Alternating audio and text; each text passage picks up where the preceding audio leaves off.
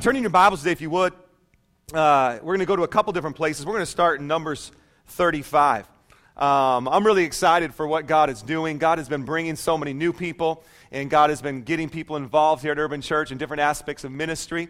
Some great things are coming up for our church. We're going to be launching our youth and junior high ministry coming up in February, and God's been bringing more junior hires, more high schoolers, and so we want to accommodate that and begin to launch that ministry. And so if you have a heart for youth, if you have a heart for junior hires, and even if you don't, we need your help, and we would love for you to get involved. You can also take that contact card, and on the back side of it, you can say, hey, count me in. I'd love to get more information about that. But if you have a heart for that, we'd love to help start our youth ministry. We would love to get you involved. We're going to have junior high classes right here on Sunday morning, and then we're going to be doing stuff with the rest of the youth throughout the week. And so I was a youth pastor for 12 plus years, and so I have a heart for them. So people are going to have to pull me out of that, all right, because I'm going to be wanting to do that as well. But I got too much going on. So I need your help. Lots of other ways to get involved, and we'd love for you to do that in this up-and-coming year. Also on the 23rd of this month, for those of you who didn't know, we started a fast today, 21 days of prayer and fasting. You can go online and check that out. Just click on the slide that's on our website. If you don't have access to a computer at your house, we printed out some stuff for you that you can get at the information center there. It's kind of a guideline for prayer and fasting, what it is, how you do it, but also how we're going to be praying through this 21 days of prayer and fasting. And that concludes on the 22nd. On the 23rd, we are having Connection Weekend. Now, here's what I need you to do in addition to praying and fasting. I need you to begin to think about some people that you're going to invite to church, because Connection Weekend is going to be the weekend you want to bring them. Now, obviously, any weekend is a good weekend to bring somebody to church. Come on. Okay? But this weekend is going to be geared especially for them, as well as getting people involved in community groups. We're going to be launching all of our new community groups starting on the 23rd, and so we'll have tables set up out here with all the information about our community groups and how you can get involved and ones you want to sign up for, but also a great weekend to invite new people to church. And so even as you're praying and fasting over the next 3 weeks, just start to think about people you can invite and then begin to pray for them. How many of you guys believe prayer works? Okay, the rest of you? All right. Well, the rest of you, I challenge you to get involved and just see how well it does work, because, man, there's something powerful that happens with prayer and fasting. Numbers chapter 35. Today, as I begin to preach this message, God put this message on my heart a couple weeks back, and I've been meditating on it for the last couple weeks and just thinking about it. And I believe that as I begin to speak this message, that this is not just a message for today, but God began to show me that this is the message of who we are for 2011 as Urban Church. And so I want you just to pay attention, listen to the scriptures that are being read. If you're a note taker, the title of today is A Place of Refuge, because I believe that's what God is calling Urban to be in 2011, is a place of refuge. And we're going to go through that today. Look at what that means for us. Look at what that means for so many others as we go into this new year. Numbers chapter 35, starting in verse 1. And it says this: The Lord spoke to Moses in the plains of Moab, by the Jordan at Jericho, saying, command the people of Israel to give to the Levites some of the inheritance of their possession as cities for them to dwell in. If you're a student of the Bible, you know that the Levites were not supposed to work, but they were to give themselves 100% to the Lord, to doing the sacrifices for the people. Therefore, they didn't work a regular job like everybody else, and so the people had to provide for them not only food, but in this case, territory or land for them to dwell in. Verse 3, the cities shall be theirs to dwell in, and their pasture lands shall be for their cattle, and for their livestock, and for all their beasts. The pasture lands of the cities which you shall give to the Levites shall reach for the wall of the city outward 1,000 cubits, all around, and you shall measure outside the city on the east side 2,000 cubits, and on the south side 2,000 cubits, and on the west side 2,000 cubits, and on the north side 2,000 cubits, and the city being in the middle. This shall belong to them as pasture lands for their cities. Verse 6, the cities that you give to the Levites shall be the 6 cities of refuge, where you shall permit the manslayer to flee, and in addition to them you shall give 42 cities. So the picture is this: the people gave them territory. It was at the very center of everything they were doing, and that belonged to the Levites. And in the center of the center, there was a city of refuge, a place where people could run to if they were in trouble. Now go with me to Psalm 91. Psalm 91. And then we're going to go to Matthew 11:23. Psalm 91, verse 1 and 2. He who dwells in the shelter of the Most High will abide in the shadow of the Almighty. I will say to the Lord, my refuge and my fortress, my God, in whom I trust. I will say to the Lord, my refuge, my fortress, my God, in whom I trust. Now, New Testament, Matthew chapter 11.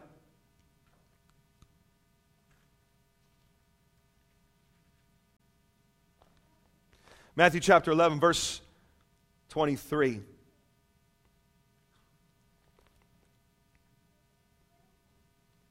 Verse 28. It says this, come to me, all who labor and are heavy laden, and I will give you rest. This is Jesus talking. Come to me, all you who labor and are heavy laden, I will give you rest. I will be your place of refuge. Let's pray. God, we thank you for your word today.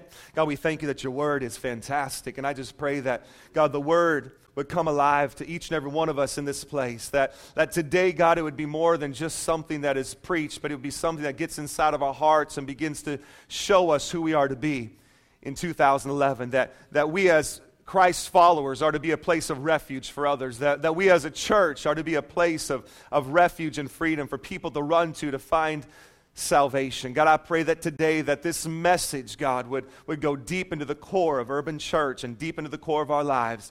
In Jesus' mighty name, amen. Amen. How many of you guys remember playing tag? Anybody? Maybe, how many of you guys played it the other day? Come on, somebody. Okay, you know, for some of you have to stretch pretty far and begin to think back to the days that you were in school, probably elementary school, unless you were a cool kid and you played it in high school. Come on, somebody, right? And you got to think way back, but you remember those things called recess? Y'all remember what those are? How many of you guys think they should bring those back to the job place? Come on, somebody. Can you imagine right in the middle of your day, okay, guys, recess, right? Get the 4-square ball, whatever, tag, kickball. Are you with me? How many of you guys think we should get a petition going, right? I loved recess, and some of the games I played during recess, man, I played kickball. Any kickball lovers out there? Played kickball, loved playing kickball, basketball, of course.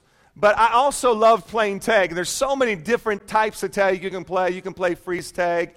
I don't remember all the names, but you all know what I'm talking about, right? All the different types of tag you can play. Tag is such a fun game. Now, when we played tag, we had something called a safe zone. Base. Y'all know what I'm talking about, right? Okay?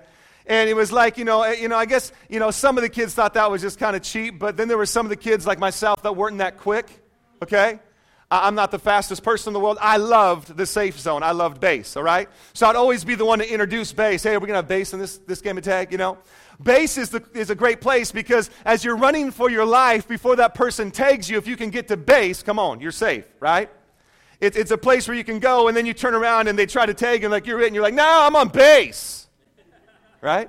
Okay, and it would turn into an argument session. But, man, there was that thought inside of you that you would just run. I don't really get the game when you think about it, but you just run around like a maniac hoping that nobody tags you. But if they are going to tag you, that you can get to base before they do so that you are not it. Tag. Now that I have children of my own, here we are some 30-something years later, and I'm still playing tag. But my daughters played a little bit different. They like to play the lava monster, okay? And unfortunately, I'm always the lava monster. It doesn't matter if we're walking down the sidewalk. Faith will just be like, Dad, you want to play lava monster? Dad, you be the lava monster. We could be on the playground right out here. Dad, you be the lava monster. We could be in the swimming pool, and she's like, Dad, you be the lava monster. I'm like, that doesn't work, okay? And so I'm the lava monster, and she wants me to chase her, and if I get her, she turns into hot lava. But then she introduces something called base. But Dad, if I get to this place, if I get to the couch, if we're wrestling around in the living room, playing lava monster, Dad, if I get to the couch, that's the safe, and you can't get me there, okay? And so now we'll be wrestling around. I'll go to grab them. They'll jump on the couch, and I'll go to grab them. They're like, no, you can't get me. I'm on base. It's a safe zone. It's a place of refuge. It's a place of protection. It's a place where they run to knowing that it doesn't matter what's coming after me. It doesn't matter if it's the lava monster. Doesn't matter if we're just playing a game of tag. If I can get to the safe zone, there, everything is going to be okay. I was reading the Bible here in Numbers, and I realized that the safe zone, the base, didn't start with a game of tag. The base, the safe zone, actually started by the command of God. It actually started by the word of the Lord. when the cities of Israel being set up, they were divided into these tribes and they were given portions of land. And the portion that was given to the Levites, right in the middle of the priests, right in the middle of the sanctuary, right in the middle of what we know today as church, there was something called a place of refuge, a city of refuge. It was a safe zone. It was a base. It was a place of protection. As we read it today, we see that this place of refuge, and let me give you the definition. The definition of refuge is this: it's a shelter or protection from danger. If I can get there, I'll be sheltered or protected from danger. Shelter from trouble. To take refuge from a storm. I missed that storm that pounded San Diego. I was in Seattle, believe it or not, and it didn't rain one time. How does that work? I don't know. Refuge from the storm, a place of shelter, protection, or safety. Anything to which one has recourse for aid, relief, or escape. This is base. This is the safe zone. This is the place of refuge. Now, how many of you know that when you're playing tag, man, it's a great feeling to have that?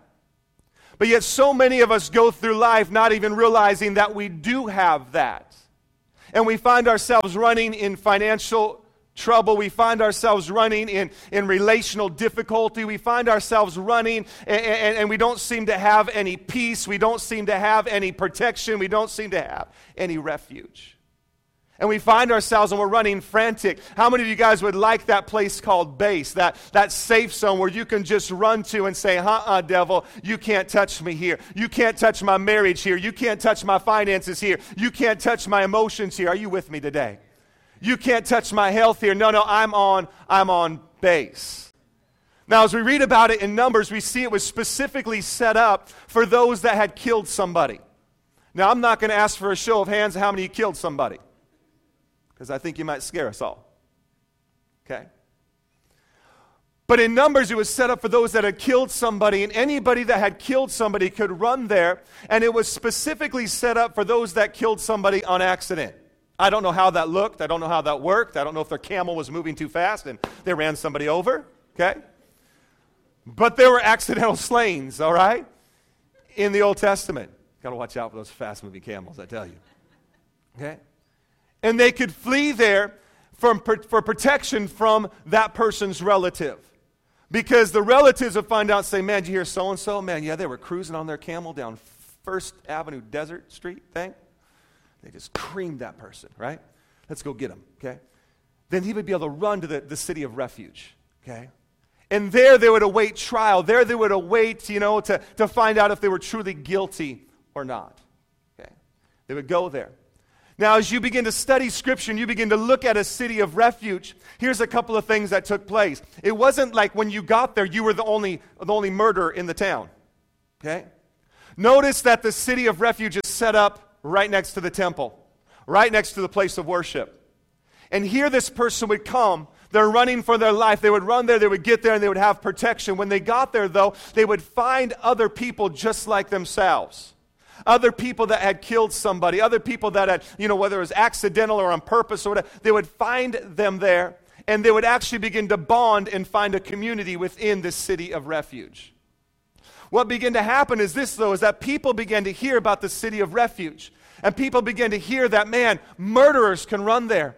And what happened is it began to give everybody else hope, because if the worst of the worst had refuge, had shelter, had safety, how much more do I? I'm not even a murderer, but maybe I did X, Y, and Z. If they have refuge, how much more do I have refuge?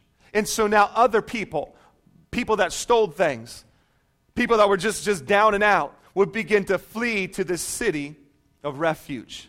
So now the picture begins to grow. Now not only do you have murderers, you have burglars, you have adulterers, you have all these people now living in this city, and they have one thing in common. They have protection from the outside. Now think about this. Think about the community that is being formed. Why is it so important to see the community that's being formed? Because they get there and people understand me. They get there and I can say, yeah, man, I'm here because I did this. I'm here because I did that. I'm here because I messed up this way. I'm here because I messed up. And now, not only do they find someone they can share with, but they find someone that can relate to what they're going through. Are you with me? This was the city of refuge. This was the place that they would run to. They would run frantic in fear, but when they got to the city of refuge, there they would find peace, protection, and safety. Now remember, if you're sitting there saying, that doesn't sound fair. I mean, they did something wrong. Remember whose word is the one that established the city of refuge. God said, this is the way it will be. Place of community, place where they could share what they were going through. Come running frantic, but find peace. And it gave hope to so many. In Numbers, we see a city of refuge. In Psalm 91, we see that God is going to become their refuge. As Jesus would come and begin to proclaim in Matthew chapter 11, come to me, all you who are weary, who are tired, and I will give you rest. The city of refuge, God our refuge. And now I believe what God is calling the church today to do is to be a church of refuge. A place where people can come to find peace, protection, shelter. A place where people can come and not be condemned and not be looked down upon and not be accused of something. Listen today, you might not be here because you did something wrong, but listen to me. It's nice to come to a place where not everyone's pointing out your faults. Come on, that's what brothers and sisters are for. I have 3 older brothers. And it's nice to come to a place where I can just let down. The city of refuge was a place where they could just let down their guard. Whew, I made it here. I don't have to run anymore. I can relax. I can breathe. Because everyone here, they're in the same boat I'm in. Everyone here, they're just as messed up as me. God is calling us to be a church of refuge. Revelations 12:10 says this, that the devil is the accuser of the brethren. The devil is the one that comes and accuses us. The devil is the one that's trying to come and chase you down to try to inflict defeat upon your life, defeat upon your marriage, defeat upon your finances, defeat upon your health, defeat upon your emotions. And he's chasing you down, and he wants to inflict defeat upon you. He's the accuser of the brethren. So you're here today and you're saying, well, I'm not fleeing because I haven't killed somebody, but let me ask you this question today. What are you fleeing from? What things have been getting on you? Think back, here we are in 2011, a brand new year, 2010. Man, it was a great year for some of us. I enjoyed it, but yeah, there was some difficulty, okay? I think every year does present some difficulty, but the key is this. It's not that there's going to be zero difficulty in 2011, but what difficulty can I leave back in 2010 and not bring with me into 2011? Come on, what does the Bible say? The Bible says, man, don't worry about tomorrow. Why? Because tomorrow has enough cares of its own. That's a promising scripture, isn't it? Hey, don't worry about tomorrow. Why? Because it's going to be difficult enough without you worrying about it today. Awesome, Now, why would we carry something with us into 2011 that we can leave back? Because 2011, it's going to have its own challenges. It's going to have its own blessings. It's going to have its own mountaintops and its own valleys. Man, there's great things in store, but there's going to be some things we got to overcome. But here we are. And we can look back and say, what's been chasing me? I'm not going to allow my marriage to be affected by that anymore. I'm not going to allow my health. I'm going to make some steps. I'm going to do some things. Think about that. When they got to the city of refuge, man, it was a place where hope was restored. Maybe they'll find me innocent. And if not, at least I'm protected while I'm here. What is it? What's chasing after you? Failure from the past? Mistakes you've made? Get over it. We all make them. What is it that you can leave back in 2010? I believe that this is what God is calling us to be. God is calling Urban to be a place of refuge. Think about it now. The city of refuge, God our refuge. When you come to God, God does not sit there and say, you know what, you are such an idiot. He doesn't just sit there and say, yeah, you did blow it. You are a bad individual. You're horrible. I believe that God wants to be us to be a church where people can come, let down their guard, and begin to say, you know what, this is what I'm dealing with. I did this. This is what I'm struggling with. And here's the thing. When you do that, guess what? Somebody else is going to be like, you too? See, sometimes we carry around this baggage on us and this stuff on us like we're the only ones with that problem. We're the only ones with that difficulty. Or what we do is we come to church and we put on this facade that I've got it all together. I probably wrestle with that the most because I got to get up here and look at all of you beautiful people. And for those of you who know me well, I wear my emotions on my sleeve. If I'm having a bad day and I get up here and I try to fake like I'm having a good day, people just know. It's like half my face is smiling, the other half is frowning. I don't know how that works, and they just look at me like, oh, he's so faking it right now. Man, church needs to be a place where we can come and we can just say, you know what, man, it's been a good week, but you know what, I'm kind of dealing with this. And we can just let down. Be a place of refuge. Man, the church is not to be a place where someone comes and here's the thing, is that one of my mentors, I was asking him some questions and I was talking to him about something and we're looking at some things that we're doing in this up and coming year.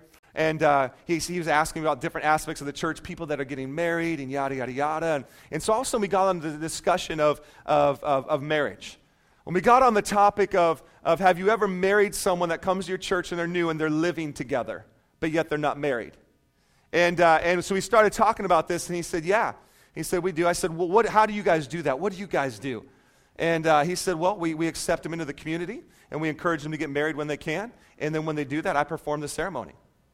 And I was like, that's awesome. I said, well, do you make them, because I've heard some churches, they make them separate. Well, I want you to separate for at least 6 months. You live apart, and then, in those 6 months, I guess something magical is supposed to happen, and then boom, you can get married, and now everything's fine, okay?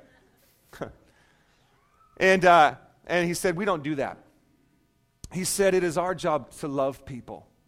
They've come into the church. Here they are.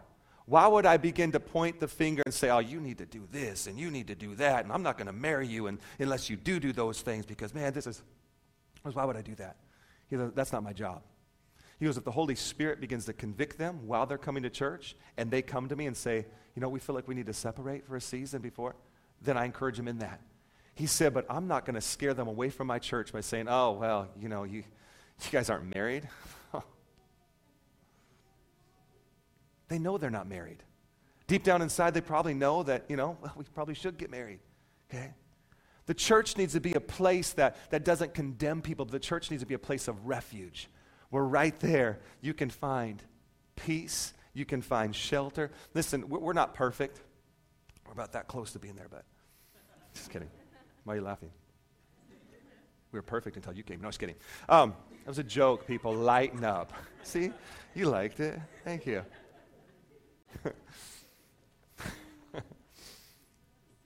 But you know what? Something I've realized, ladies and gentlemen, I hope you're catching my heart here this morning because I believe this is going to set us up for 2011. I've learned this, that mercy triumphs over judgment. That when we love somebody in the condition and the state they're in, they change more often than not. But if we sit there and try to place regulations and rules and stipulations and all this stuff on them, they end up leaving. So why not err on the side of grace and on the side of love rather than on the side of judgment? Why not err on the side where, man, come on in? Because you know what? If they can come here, listen, you cannot sit under the word time after time after time and not want to change. If the Bible is true and the Bible is effective, then as you come week after week or as you open up and you do your devotional, you're going to want to change for the better. Are you with me this morning? This needs to be a place of refuge where we can come in with our struggles. We can come in. Now, in order for this to work, in order for us to be that place of refuge, in order for us to be a place where people can come, it's going to require something on our behalf. It's going to require transparency. Because if we're not transparent, they're going to learn really quickly to mask their issues when they come in. Because they're going to look around and be like, oh man, everybody's got it together here. You liars. But if we could just let down our, don't you love coming to church and I just beat you up, call you liars and you're not perfect? Gosh, I need to change that for 2011, don't I? But if they could come in here and see that, wow, you know what? So-and-so is a big screw up too. Man, even the pastor, he calls me names from the pulpit. He doesn't got it together. Man, I think this is a church I could attend. This is a place I could come because they're not perfect. It's going to require us to be transparent. It's going to require us that when someone comes and begins to say, you know what, I'm kind of having these thoughts of lust. We can't do that in the church. Or you can just say, man, I've been there 10 minutes ago, Well, what you understand what I'm saying, right? I mean, that you can just relate to them. This is why people would run to the city of refuge. Not just because they could have protection momentarily, but because they could have some release as they begin to share, man, I blew it and this is what happened. Somebody else comes like, you know what? Me too. I blew it too, and I know what you're talking about. What if we could form that community? Now listen to me. That doesn't mean that we just err on the side of messing up all the time. I heard Pastor say last week, I'm going to mess up really bad this week so I can relate to somebody on Sunday. That's not what I'm saying, all right? I'm not saying go out and blow it really bad so next week you can find out who can I relate to, okay? What I'm saying is that none of us are perfect. Are we people by the grace of God that are pursuing perfection? Yes, but none of us here are perfect. The point is this, is that God accepts us just as we are, but He doesn't let us stay as we are. Man, we come in and we find this place and, wow, okay, I messed up. But you know what? We get on the path and we pursue perfection. But we know according to 1 Corinthians 13 that until that which is perfect, Jesus Christ comes back, we ain't going to be perfect.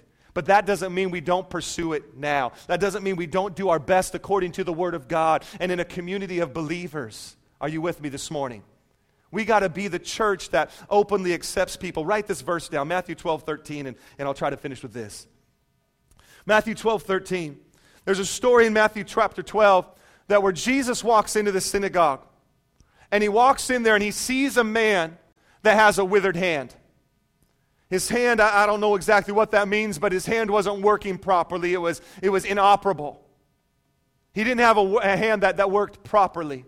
And he walks in and he sees them. And the Bible says that the religious people that are in the synagogue see Jesus. And they ask him, hey, is it okay for someone to be healed on the Sabbath?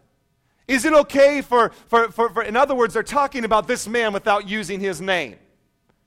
They want to test Jesus, and Jesus goes in and says, hey, how many of you guys would have a donkey that, is stuck stuck alongside the road that wouldn't on the Sabbath go and help the donkey out? And in the process of this whole thing, he looks at the man with the withered hand, and he says this to him. He says, stretch out your hand. And as the guy with the issue who came in, probably feeling judged by everybody else, probably feeling judged by the religious people in the synagogue, and even more so when the people begin to test Jesus and say, hey, is it okay for you to heal somebody on the Sabbath? In the middle of that, Jesus looks at the man with the withered hand and says, hey, I want you to stretch out your hand. And as he stretches out his hand, the Bible says that his hand is completely restored as brand new. His hand is completely healed at church.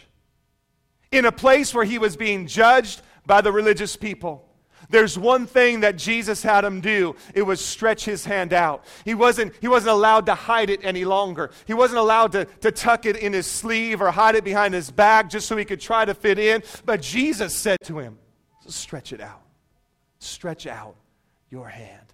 I believe that God is saying the same thing to you and I today. That the church needs to be a place where we can come and not have it all together and not try to hide our struggle and not try to hide the failures and not try to hide the mistakes and not try to hide the pain, but to be able to come and not find religious people as this man did, but find a place of refuge, a city of hope, a city of shelter where Jesus could say, hey, it's okay to stretch your marriage out. I know that your marriage is going through a hard time right now, but why don't you go ahead and stretch that out so that it can be healed? I know that your body is under some attack and you're facing some health issues, but why don't you go ahead and stretch your health issue out so that it can be healed? I know that you've been having some financial difficulty and it's been rough, but you don't have to hide it any longer. You've come into the church. You've come into a city of refuge. You've come to a safe place. Why don't you stretch out your problem, your circumstance, and there it can be healed? The problem is that we're hiding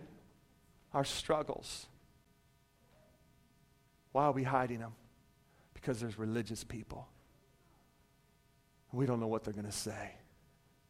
We got to stop being religious, and we got to start being transparent.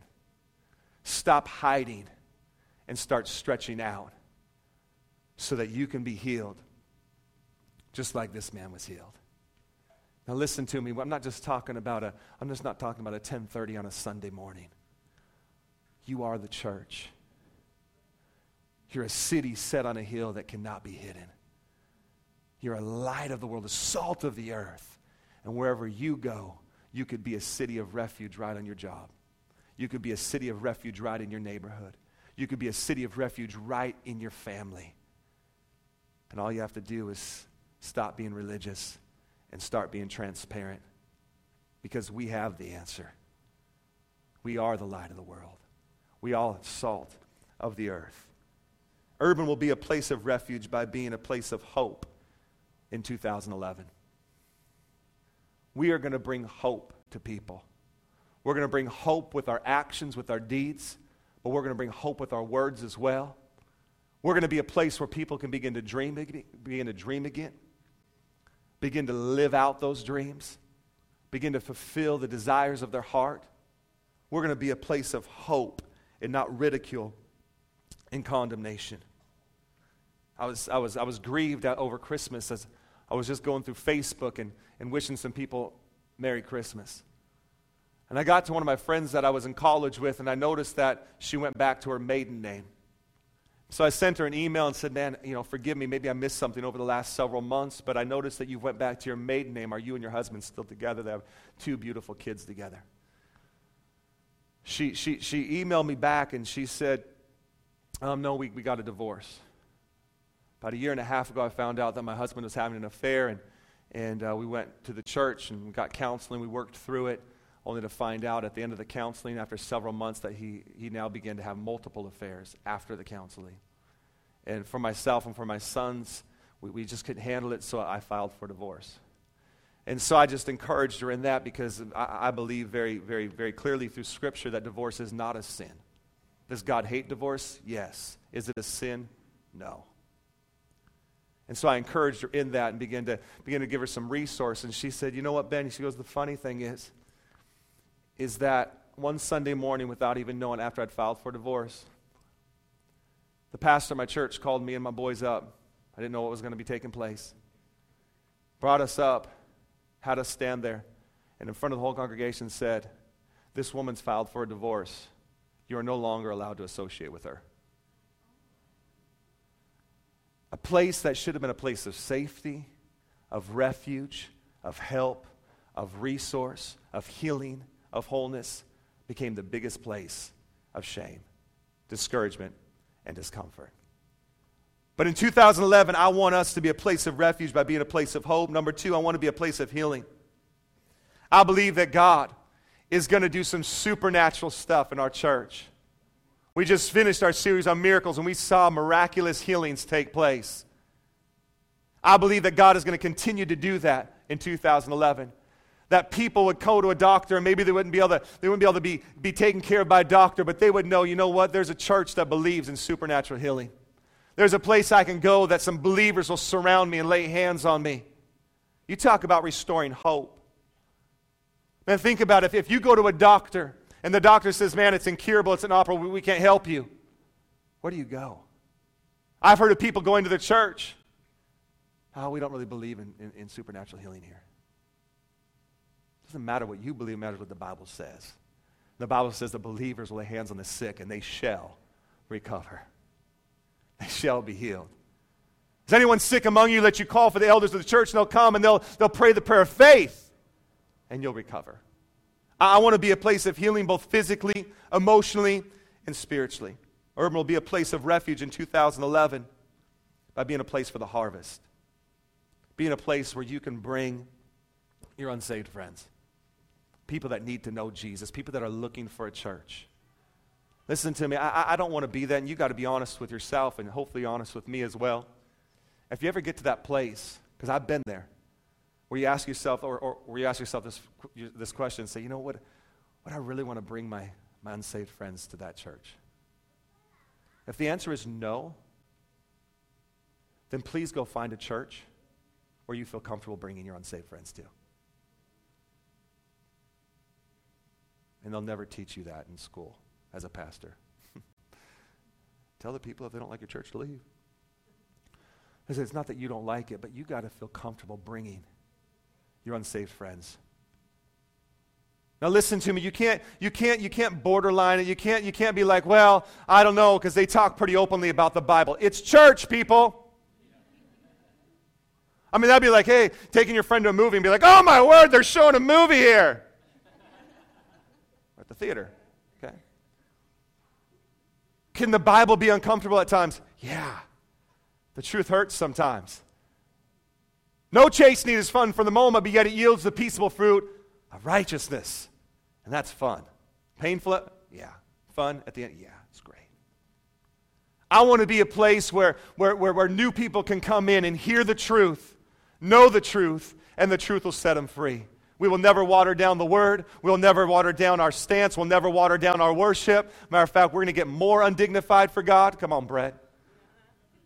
Our worship's going to continue to grow. Now we're going to continue to see the Word of God preached, and we're not going to back down from any of that, but in the midst of all that, you're going to feel comfortable bringing your friends here. Why? Because you know they're going to hear the truth, and when they hear the truth will set them free.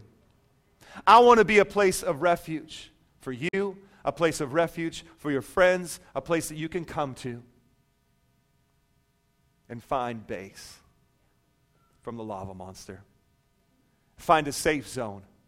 In the middle of all your running around, get to that place and begin to turn to the enemy and say, now, I found refuge in the shelter of the Most High. You can't touch me here.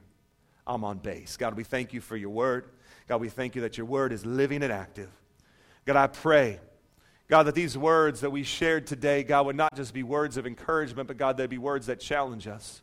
God, challenge us to look deep and say, wow, how can I be a part of that refuge in 2011?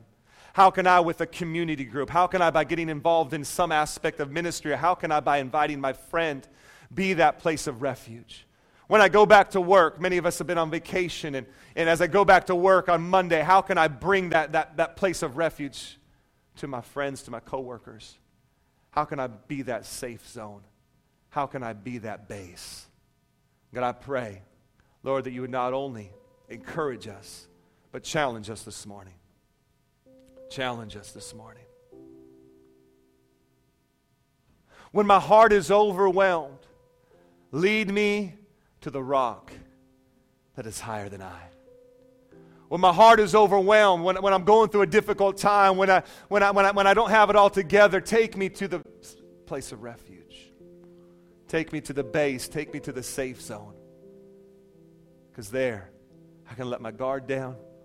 I can begin to talk openly. Say, man, this is what's been going on in my life. God, teach us not only to be transparent, but teach us, God, how to accept people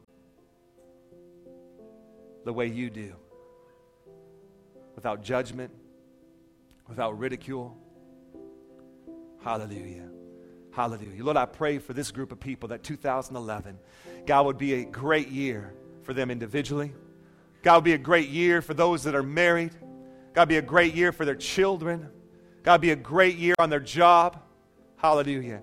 But I also pray, God, that this would be the best year they've ever been a part of spiritually.